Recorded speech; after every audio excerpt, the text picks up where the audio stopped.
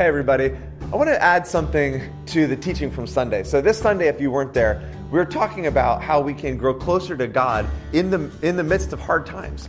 How there are lessons to be learned. And so we were talking about James, and James wrote that we can consider it pure joy, that we can find joy even in the trials of life, because we can see that God is creating something good inside of us, that God is working on the deeper parts of who we are. He's working on our character. He's working on our motives. And so there's a verse that comes next that we didn't get to, and I want to just read it to you today. So he says, consider it pure joy when you face these trials, because you know that's developing perseverance, is testing your faith, and then because of those things, and you find out where you're lacking, and you stay in it, you persevere, you don't run away, you don't give up, but you stay with it. And if we don't give up, God produces character inside of us. And then he says this, if any of you lacks wisdom, he should ask God, who gives generously to all without finding fault, and it will be given to him. So this is the thought for today is, sometimes we get in those hard times, and maybe your heart's in the right place. You're posturing your heart to say, God,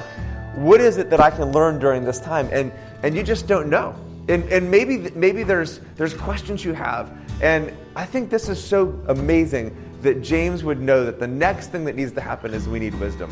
And wisdom is different than knowledge. Knowledge is just knowing facts, but wisdom is really knowing how to apply the truth to your life. And so saying to God, give me wisdom in this hard time. I don't know why this is happening. I don't know what I'm supposed to be learning. I don't know what decisions I'm supposed to be making. God, I need your wisdom. And so it's not so much like this test. I used to think of testing of your faith as like a pass or fail test, like in school. And so I would sometimes get afraid that if I don't pass this test, if I don't do exactly what I'm supposed to do or learn exactly what I'm supposed to learn, I'm going to have to retake this test, and this hard time is going to come again in my life. I really don't think that that's it. It's more talking about a refining of your faith. Like another place in Scripture talks about how our faith is like gold that goes through the fire to be refined. So this is more of a refining process of eliminating the impurities and the imperfections and the weakness and the weakness and the brokenness. And so in the midst of all that, we can say, God, give me wisdom.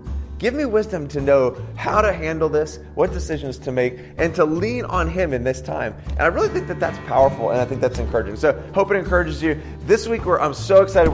Jonathan's going to be kicking off our 3-week series for Christmas called Do You Hear? And we're going to be talking about there's a lot of the sounds of the holidays that can sometimes drown out the voice of Jesus that's heard in the story of Christmas. And we don't want to miss it. So don't miss it this Sunday. Bring some friends, bring some family. It's going to be a great month at City Light.